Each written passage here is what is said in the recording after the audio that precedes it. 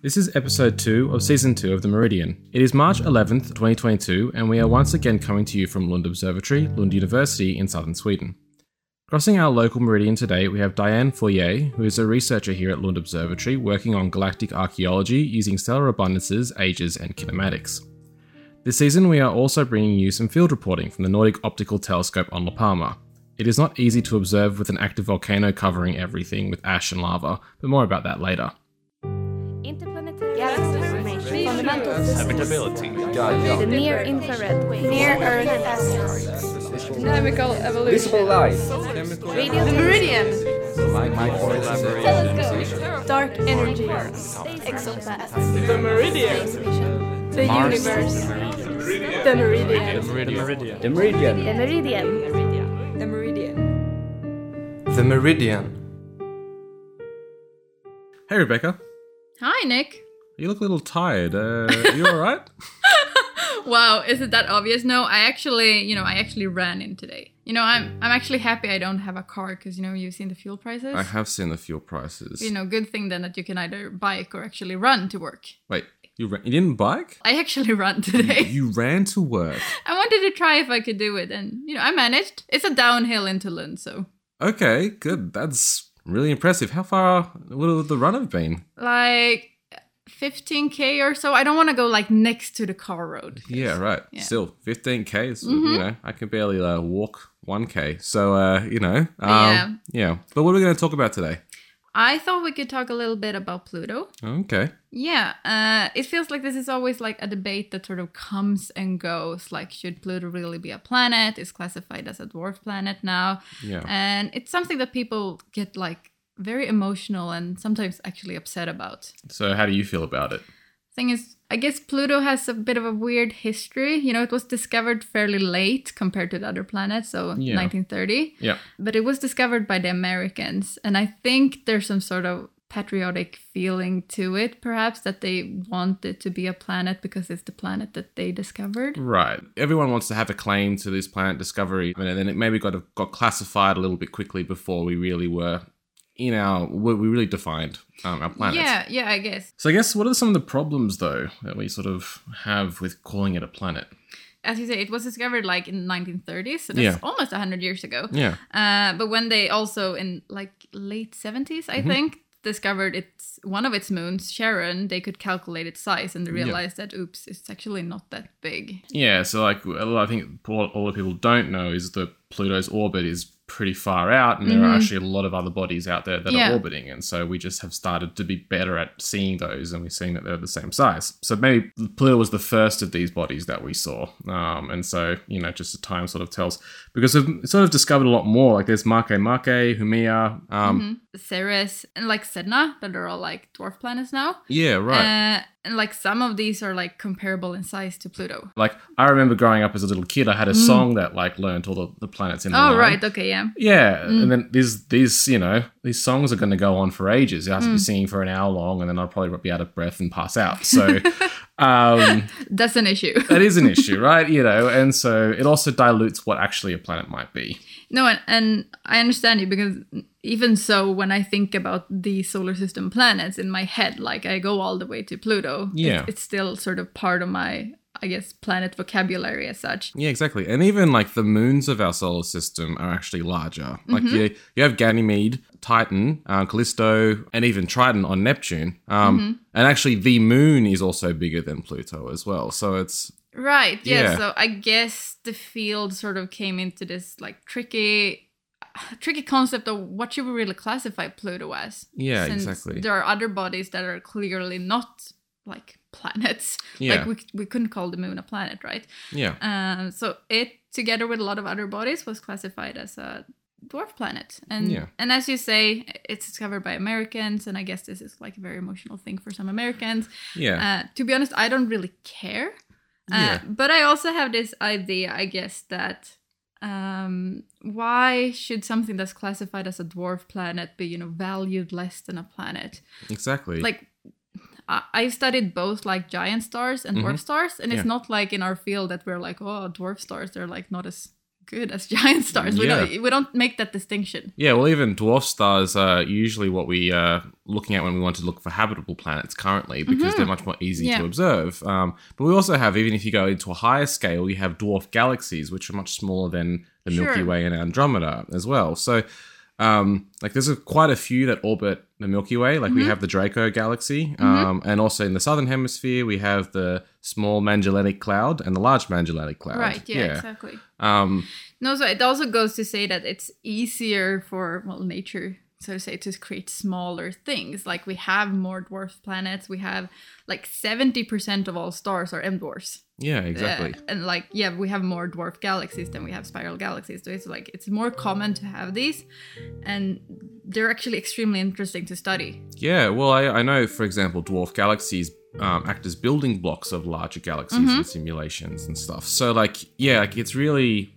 Just because something's given this dwarf title doesn't make it scientifically uninteresting. No, exactly. In fact, it could be the opposite case, is that it's actually more interesting because we want to know, well, how do you get from this dwarf case to some of the bigger things that we see? Sure. Yeah. And I guess it's also, you shouldn't really get your emotions into, like, dictating your science, I Yeah, guess. exactly. That's a dark road you can follow down. Yeah. Yeah. But I actually thought we could, speaking of dwarf galaxies, talk a little bit with our researcher here, Diane, who actually works with dwarf galaxies quite a bit. Yeah, okay. I'm looking forward to that. Yes, let's invite her.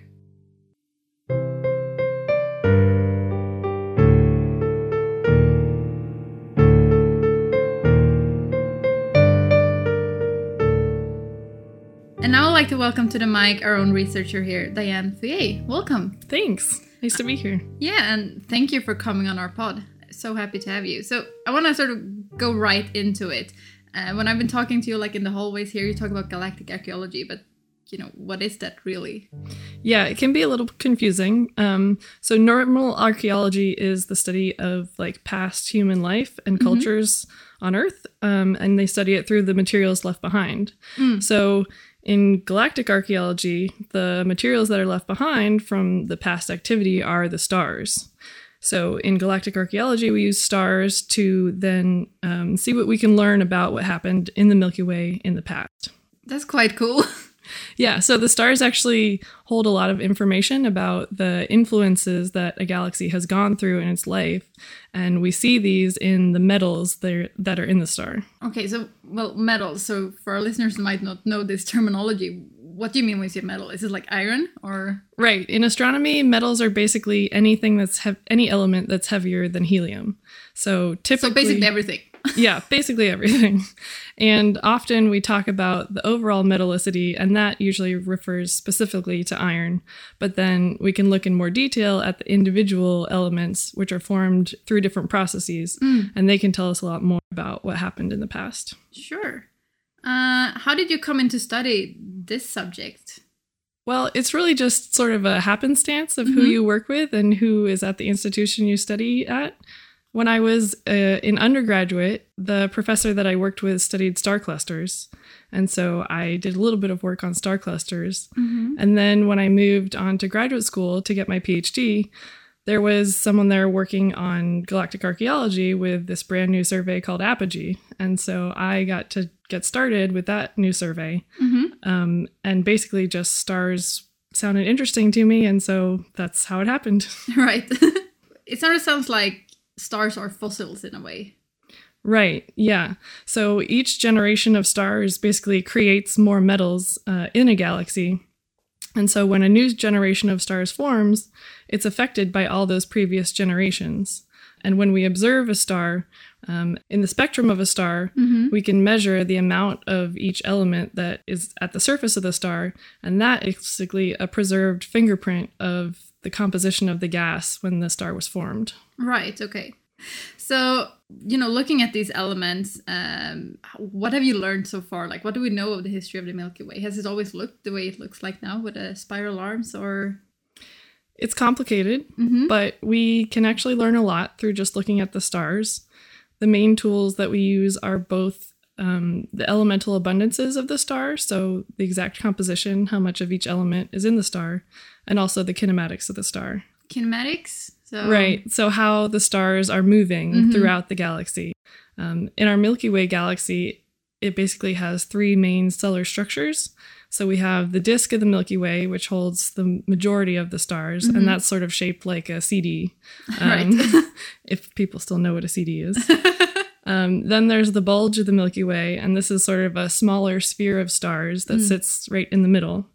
And then there's the halo, which is a more diffuse sphere of stars that sits around, sort of holds the plane, the disk, and the plane of the disk and the bulge. Okay, do you have a favorite component of those that you study, or do you study the whole picture? Well, I've mostly studied the disk of the Milky Way, and recently I've been moving more further outwards and studying the halo. Is there a reason for that, or? Yeah, so I started with the disk because it has the most amount of stars, and you can really learn a lot about the Milky Way with large samples of those stars.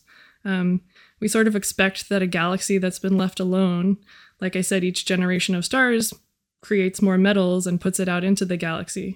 So if you were to line up the amount of metals in a star and for stars of different ages, you would expect it to be sort of this nice, smooth sequence of more metals in the stars that were born more recently.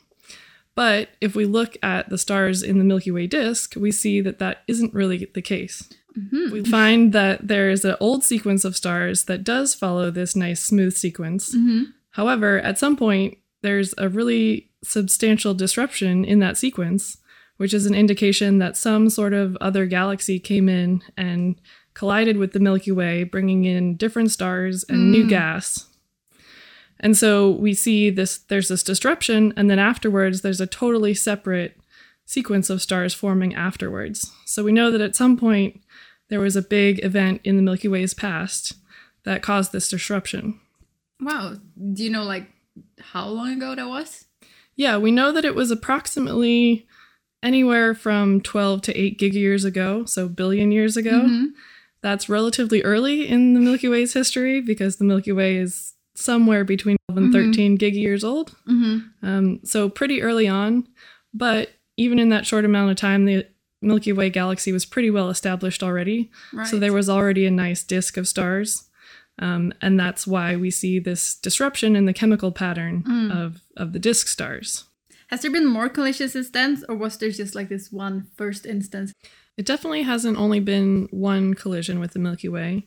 We don't know exactly how many. They were probably a lot before the Gaia Sausage Enceladus event, but it's hard to tell because those stars are really old and their motions have been washed by everything that's happened since then.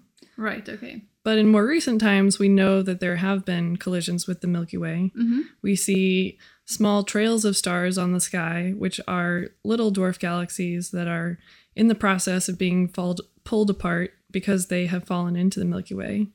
And we also see a pretty substantial merger that is sort of in the middle of happening. Ooh, cool. That's called the Sagittarius Galaxy. And that one is really cool because it has quite a substantial dwarf galaxy at the center still, but we see these really big, long trails of arms coming off of it in both directions that indicate that it's fully falling into the Milky Way. It's being pulled on by the gravity of the center of the Milky Way, and the stars are starting to come off the dwarf galaxy and integrate with the Milky Way. So the Milky Way is really pulling this Sagittarius galaxy apart. Exactly. And it's a really powerful example of galaxy collision so close to home that we can observe in detail. Right. So I don't really work with ages of stars, but I know whenever people talk about ages, it's very hard and we can't really trust ages. So because I know you work a bit with ages, right? So how do you really determine the age of a star? Yeah, it's a bit tricky. So you do it with a lot of caution. The age of a star is a very tricky thing to measure because a star on the outside doesn't really change much for about 90% of its life. So the things that we see from a star are just the light that comes from the outside. All of the things that are changing throughout a star's life is happening on the inside, where we can't really see it. So the way that we try to estimate the ages of stars is through comparing the stars with models of stellar evolution. And there's a very important and useful diagram that we use, which is called the Hertzsprung-Russell diagram. And that basically looks at the temperature of a star on the x-axis and the luminosity or brightness of a star on the y-axis. And we know that for most of their life, stars sit on this very nice diagonal line in this diagram, which we call the main sequence. So really big, massive stars are hot and bright, whereas small, less massive stars are cool and faint. So that's where you get this diagonal line. Now, when a star starts to end its life, it starts to puff up and often gets cooler and a lot brighter. So they move away from this diagonal main sequence line. So we can compare where stars are in the Hertzsprung-Russell diagram compared to our models and use that to try to figure out how old they are. Right. And how accurate can you get that? Well, for a cluster of stars, it works really well because all the stars in the cluster were born together, so they have the same age. Right. So that's really easy because in the cluster, it makes stars at this whole different range of masses, and the heavy stars start to die earlier than the less massive stars. So if you look at the whole group of stars in this Hertzsprung-Russell diagram space, you can see that the stars start to turn off that main sequence, and it sort of marches down in mass from high mass to low mass with time. So with a whole population of stars compared to the models, you can get an age fairly accurately to within less than 1 billion years, which for stellar ages is pretty good. Right, okay. That's still pretty good, even though it's like quite a large span. But still you could see that something sort of plunging into the Milky Way quite early on. Can you also see that like looking kinematically? So you talked about how you can see it looking at the like dissectomy and abundances in chemistry, right? But what can we learn from the Milky Way looking at the kinematics or the movements of the stars? Yeah, we can. And so that's where my research has started to move out into the halo and away from the disk. In the disk, the motions of the stars can be a bit affected by another galaxy falling in, but they have very well-established orbits in the disk of the galaxy already. So only... so the stars tend to pick up small motions from anything that happens to the galaxy. However, the galaxy that falls in, it brings gas, but it also brings its own stars. Right. So those stars now become part of the Milky Way, and usually those stars end up orbiting in the halo. Right, so they don't sort of mix well with the Milky Way. They sort of end up being like part of their galaxy, or...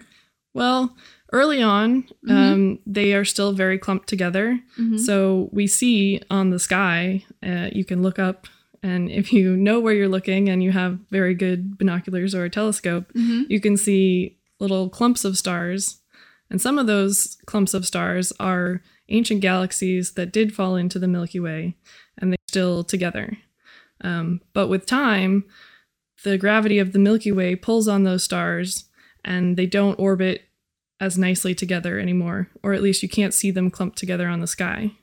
But some of their motions are still associated, and so if we look at a really large sample of stars in the halo of the galaxy, we can see that some of the stars have an overdensity, or they clump up in certain portions of kinematic space.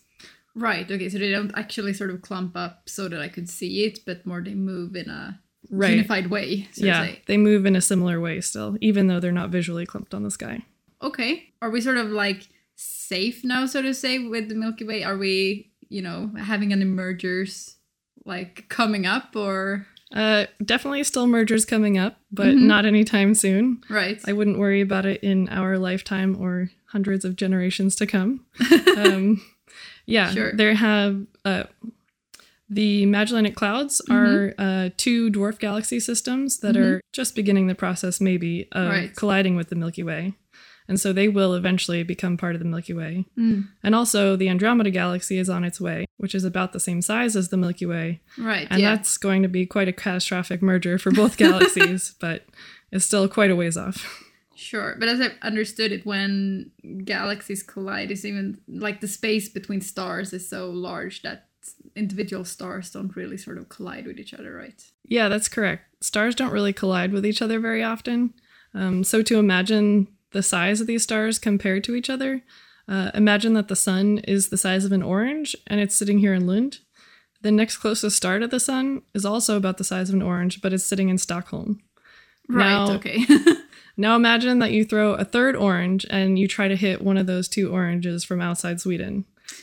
Yeah, that's gonna be tricky. Right. Like as someone who comes from Stockholm, right, and been in Lund now for several years, like I've gone that distance with a train a couple of times. It's fairly far. Right. So in really dense environments, like dense stellar clusters, occasionally stars can collide, but generally in a galaxy or outside a cluster, it doesn't happen. Right, okay. Sure. So we can be reassured that the sun, will not collide with any other, hopefully. Exactly. Okay, thank you. And so as I understand it, you're involved in several large surveys. You mentioned Apogee before, for instance. Could you sort of, go through a bit about surveys? How is like that better for applying time to, observe on a telescope on your own? That's mostly what I've been doing, right? And I haven't really partaken in these huge surveys, but I sort of see that they put out, a lot of papers, a lot of science. Yeah, so what's your experience with that? Because you're part of some of them, right?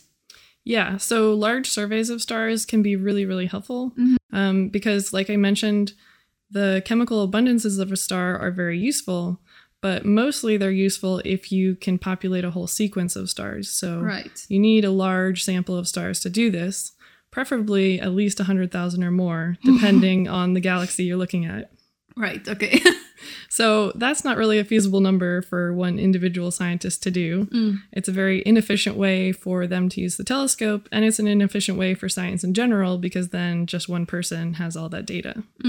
So instead, what these surveys do is they create a consortium of people who are all collaborating together, and they work together to design the survey, decide which stars to look at, and usually they ask a certain telescope, or maybe they're designed with a certain telescope in mind, if they can use a lot of time on that telescope.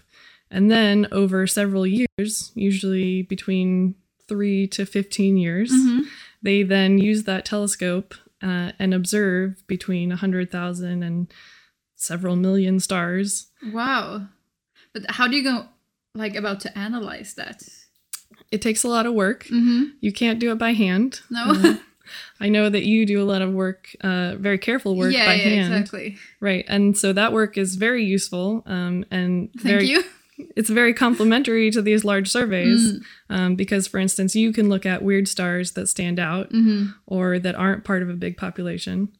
But when you're analyzing 100,000 stars all at once, you need a dedicated software pipeline. Right. And you have to make some assumptions. So not all of these stars get observed as accurately or analyzed as accurately as they could be, but you get a lot of data out of it. So statistically, it works out pretty well. Right, yeah. This might be sort of a, nasty question, but do you feel like it sort of takes away part of the, I guess, romanticized beauty of being an astronomer and sort of sitting in the telescope and looking up at the sky? And do you feel like the higher sort of data output is worth that? I think so, but I think it also depends on who you are. Right. I am not very good at staying up at night, so I really appreciate the survey mode of observations because I don't have to be the one who stays up late at night and controls the telescope and maybe makes a mistake because I'm too sleepy. Right. But that makes sense. But I can help out when we're doing the analysis and writing code and looking at the data after it gets observed in the morning. So I think it's a nice way for people of different styles to collaborate. And there's almost always an opportunity for people to go to the telescope anyway and see the instrument and maybe help out with some of the observations. The Galactic survey in Australia, for example, they don't have a separate team of dedicated people doing the observations. It's people who are part of the survey and they take turns and they go to the telescope and do the observations themselves. Right. And are you part of Gala? I am part of Galactic. Nice. Fortunately, I'm not in Australia, so I don't have to help with the observations. Fortunately. But have you helped with the data from Gala? I've helped a little bit. They're trying to also estimate ages for the Gala survey, so I've helped a little bit with that. Sure. So what are you working on right now? Are there any specific sort of project or survey? And what are the questions you want to answer right now? So right now, I am just starting a new project. We are looking at stars in the halo of the Milky Way we know came from an outside galaxy. So they weren't born in the Milky Way, but they were accreted from another galaxy several years ago. These ones probably came in around 8 to 10 billion years ago. Right. Does it have a name? Yes, it's called the Gaia Sausage Enceladus. Oh, right. Yes, I've heard this. I'm think sure the you name have. is interesting. Yes, I think the name is up for debate among some groups. However, that's the name that I choose to go with. I feel Sure. like it's most inclusive. Mm-hmm. So we're looking at stars from the Gaia Sausage Enceladus event.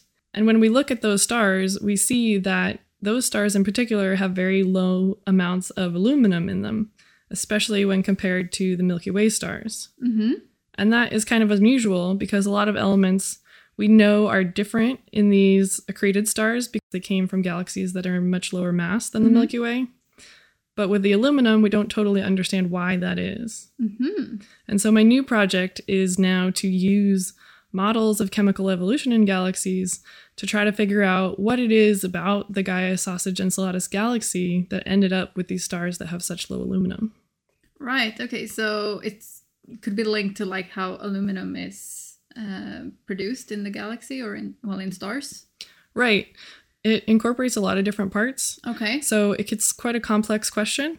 Mm-hmm. So it involves how aluminum is actually made in stars, but it also involves how the mass of a galaxy can affect how many stars of each mass are formed, or how the mass of a galaxy can affect how efficient it is at turning gas into stars, Mm-hmm. or even the rate of star formation throughout the galaxy's life. All right. So it could be sort of anything. Yeah, so we're going to use a very flexible model of chemical evolution and test all these different parameters and just keep tuning it until we can find which ones are actually affecting the aluminum. And sort of looks similar to your data, I guess. Right, so then the powerful part of this is to compare those models against the stars from the Gaia Sausage Enceladus that we see in the galaxy, but also we're going to test them against stars that we see in nearby dwarf galaxies, which are the modern day analog of the galaxy that brought the Gaia Sausage Enceladus stars. Oh, okay. So it was a dwarf galaxy that came in. Exactly. We know Right. that it was much smaller than the Milky Way, and then it had a lot of gas. So we think it probably is somewhat similar to these dwarf galaxies we see around the Milky Way now. Do you also, when you look at those dwarf galaxies, do you also see this sort of varying amount of aluminum in those two?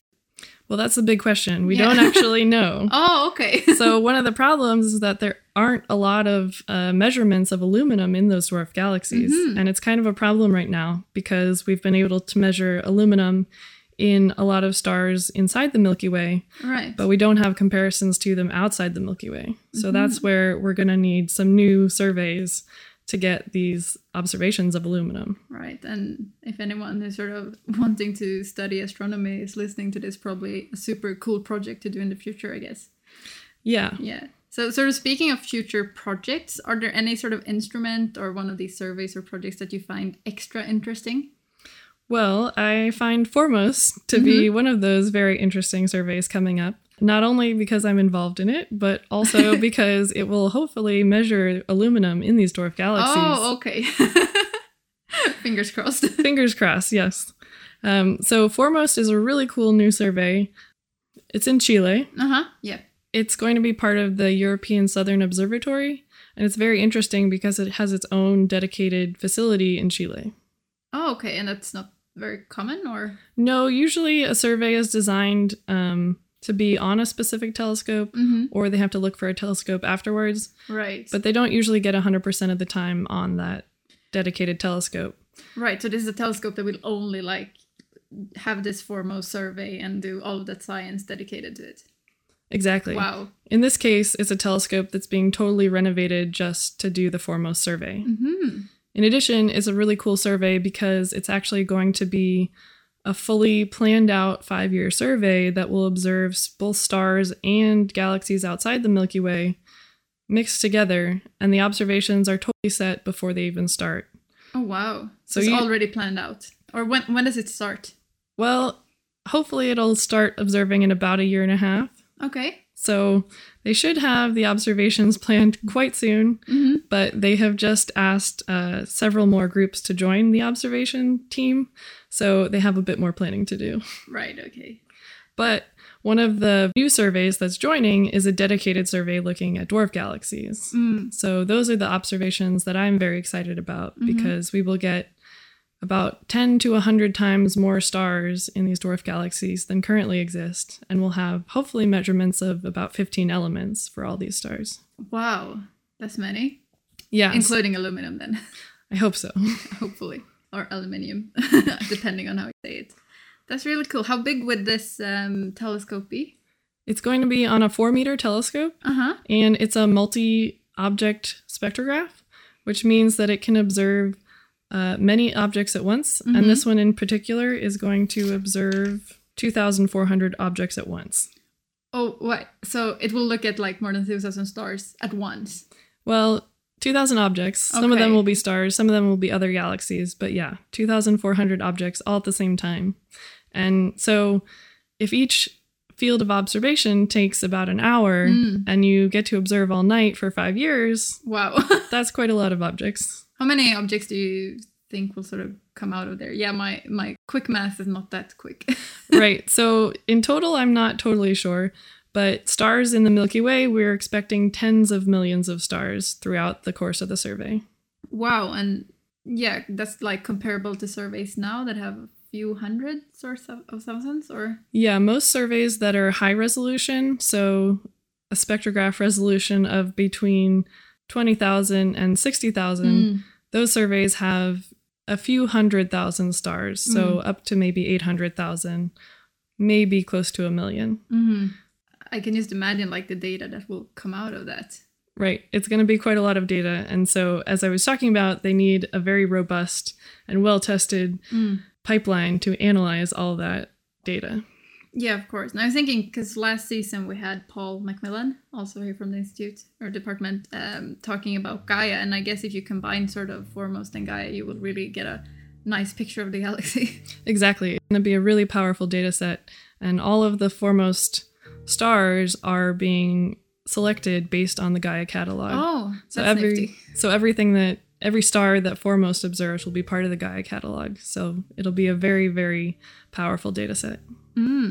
Yeah, I can imagine. I guess as a wrapping up question, I'm just curious if you have like a favorite element, since, well, I'm also an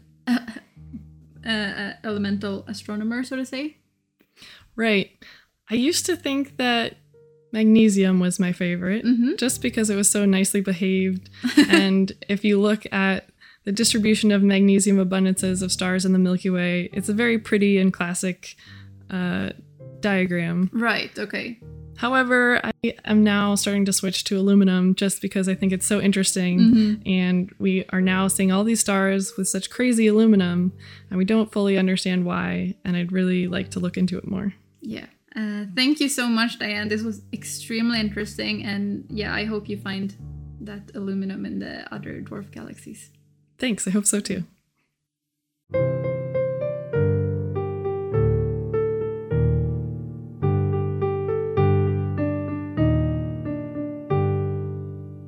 Astronomers around the world may work on many things. Some write computer code all day in order to simulate magnetic fields on stellar surfaces. Some work on planet formations, and others, like Diane, work on stellar abundances. Some of us apply for time on telescopes. If we manage to convince the Time Allocation Committee that our project is worthy, then we may even get to travel to those telescopes and operate them for a few nights. In the fall of 2021, a team of Lund Observatory astronomers was granted time on the Nordic Optical Telescope in La Palma. Jens Hoimaches and the PhD students Nick Borsado and Bibiana Prinot, together with Elin Sandvik, who's a master's student here, and Brian Thorsbro, all started planning their trip to the telescope. Going observing is always a huge undertaking, but this time it was a bit more challenging than normal. Not only is the team concerned about the pandemic that may cause complications, but there's also an active volcano to worry about. Cubre Vieja started erupting in September 2021 and was active for about 3 months, covering the island with ash and lava. In the first episode of this series, we got to hear Nick and Bibi describe how their plane had to land on a neighboring island, Tenerife. The volcanic eruption had caused the airport on La Palma to close, and they had to take a boat to reach the island La Palma.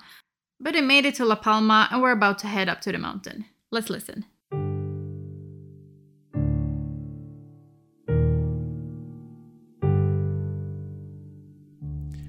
Hey, Nick Posada here, recording at the Nordic Optical Telescope from the Canary Islands. Tonight is the first night of observing for us, and we're all really excited.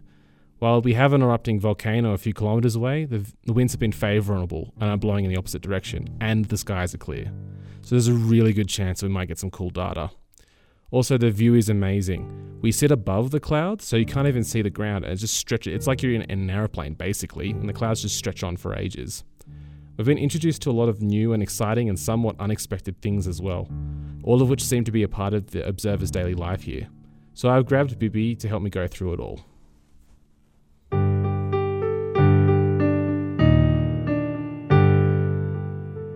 Hey Bibi. Hey Nick.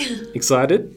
Very much, but also very scared. Yeah, a little bit. First time observing on a big telescope. Yeah, also we went through everything again with our group. We tried to find whether we forgot something. We came up with some last minute questions, and now we're just waiting for it to get started. Yeah. So we've just had dinner and we're about to head back up the mountain. But really, it was really cool, because just before dinner we went through all this preparation and stuff. So one of the really interesting things is they're monitoring the ash levels on the mountain. Oh yes. Yeah. So how do they do that here? I think the funny part is when you think of that, you expect they have some super fancy measurement tool to actually monitor that. But what they actually do is they wipe some surfaces outside, and they have both a surface that is sort of free, and then also a glass plate within a container. Yeah. In order to sort of see how it is if there is no cover around it, but also if there is some sort of cover around it. Yeah. And they wipe these surfaces at some point, and then just a few hours later check how much ash has actually fallen onto these surfaces. Yeah.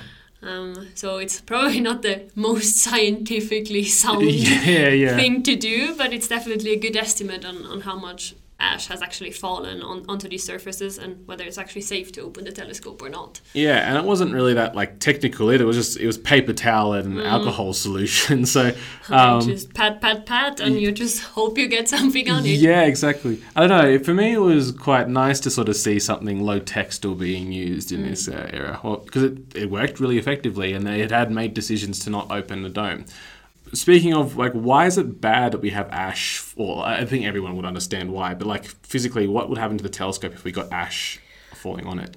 I mean, she explained to us that there are, two kinds of ash in some sort of sense that could affect the telescope. One thing that you have, sort of, is the small particles, and they're not that big of a problem. You can just remove them afterwards by having this big cloth on top and just pulling it off. Yeah. But the problem is if you have the bigger grains, or ash grains or particles, and they might scratch the mirrors. And that is a really big problem. Yeah, so because we deal with these really super polished mirrors, and so a small scratch can really affect what kind of signal that you get. And so you really, really don't want ash falling on your mirror if you can.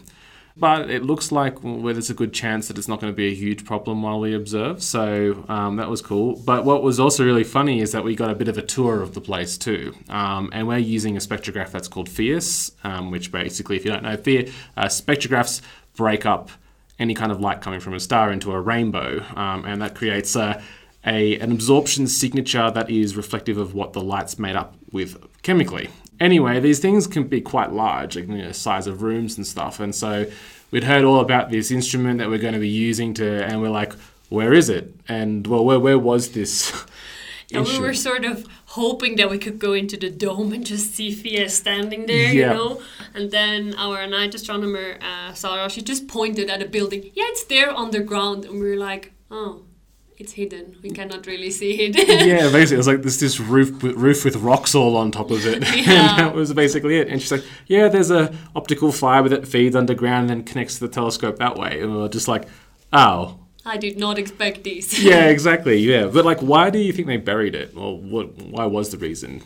I guess the reason that she said is, of course, the stabilization of the spectrograph itself. One other thing that I think she mentioned was the temperature, that you have the sort of automatic cooling of the spectrograph because it's outside and it's cold outside. So for the other ones that are inside, or for the other instruments inside, you have to cool them down manually. Yeah, and we have actually had discussions with Jens about why we don't avoid using telescopes, but there are telescopes that have problems, not because they're not big enough. They're actually some of the largest in the world, but because their instruments are more unstable. And that's one of the biggest things that we need. We need, not only do you need a big telescope, you need to have good instrumentation. And so it basically is a cute little telescope. It was the first one ever built on this mountain, and but it's been, I guess, built with a lot of love and care, and so it works really well. It works really well, I guess. I think one of the cutest things I thought about the telescope was they had an R2D2. The N2, you mean? Yeah, N2, right? So it's this liquid nitrogen container that was painted with the R2D2 details, and she used to cool down instruments. So yes. As I said, that is not for FIES itself, because FIES doesn't need it. Yes, exactly. But when we were observing, there was always the possibility that there was an override from other people, that basically if there was, I don't know what exactly could happen, maybe gravitational waves. Yeah, I've heard gravitational waves. That could sort of take our time. And also our night astronomer had to do some observations before and after us, which means that... she also had to prepare the other instrument. Yeah. Which ended up in her having to cool down an instrument called Alfosk, I think. Alfosk. Yeah, Alf was at least the first part of it. Alfosk, I think. Yeah. Which is an imager. I think it also does... low resolution spectroscopy. Yeah, it does. Yeah. But she used it as an imager, which means that you had to cool it down, and so we could really see... our N2 in action. Yes, exactly. And it was quite a cool thing to see as well. It's always really cool to see liquid nitrogen, You think when you go to kids and you see these science shows, you get all excited. That sort of excitement doesn't really leave you when you're an adult doing this stuff. So that was one of the cool things. The other thing that I'd heard a lot of horror stories was the laser safety feature that they have. Do you want me to walk us through that? Yeah, so one really cool thing about the Nordic Optical Telescope, I don't know whether other telescopes have that as well, but the whole building is turning when you sort of place you sort of want to place the dome or the building and then the dome. Yeah. In order to get the maximum rotation angle possible. Mm-hmm. So you sort of rotate that building, and when you get off this building, you sort of have to be careful not to trip over this laser. So this laser is really there that in case of us moving the building and there's something like really stuck underneath the staircase, or someone has fallen and is sort of in front of the building, you don't want to run them over by just moving the building. So there's this laser, and we've heard horror stories about this thing. Yeah. And like you have to really take a big jump to get over it. Yep. And it turned out it wasn't that big of a deal. The night instructor just simply stepped over it, and I was like, it's not that scary. I was like, okay. So it wasn't as dramatic, but it still was a bit frightening, because like the idea, especially because our observations, we need this we're going to observe for 6 hours straight, nothing, like, we want to be consistent, and so like, what if I need to go to the bathroom at that point? And, we planned that. Yeah, exactly. We sort of wanted to be sure that we get sort of the ingress. So when the planet starts going in front of the star, we wanted to get egress when the planet goes away in front of the star, and we sort of planned our bathroom windows around that. So we sort of allowed our team to go to the bathroom in certain windows, so we wouldn't accidentally turn it off in a very important position during the transit. Yeah, but I don't know. I still have some respect towards this laser, so I always jump over it when I go down, at least. Yeah. So. Well, we actually did a run through of what would happen if we did trip it. We all tried to get over it, and then Jens, quote unquote, accidentally tripped the laser, and then when he did, this big alarm goes off through the building, and then like we have to walk through, and then there's some keys that you have to turn, and then it resets everything. And so we kind of knew that everything would be okay if we did, or will be okay if we do this kind of observing as well. So it's if it happens, we're ready for it. But it doesn't make us a little less scared. But speaking of being scared, do you think we're ready for this? I would say yes. I want to say yes too. I think we've gone through this so many times. Yeah. We've put everything into this form. We've created the, I think, observation blocks. Is OB standing for, yeah, right? So yeah, we call them OBs. Yes. So the observation blocks we've gone through with our team. So let's get this night started. I think we should.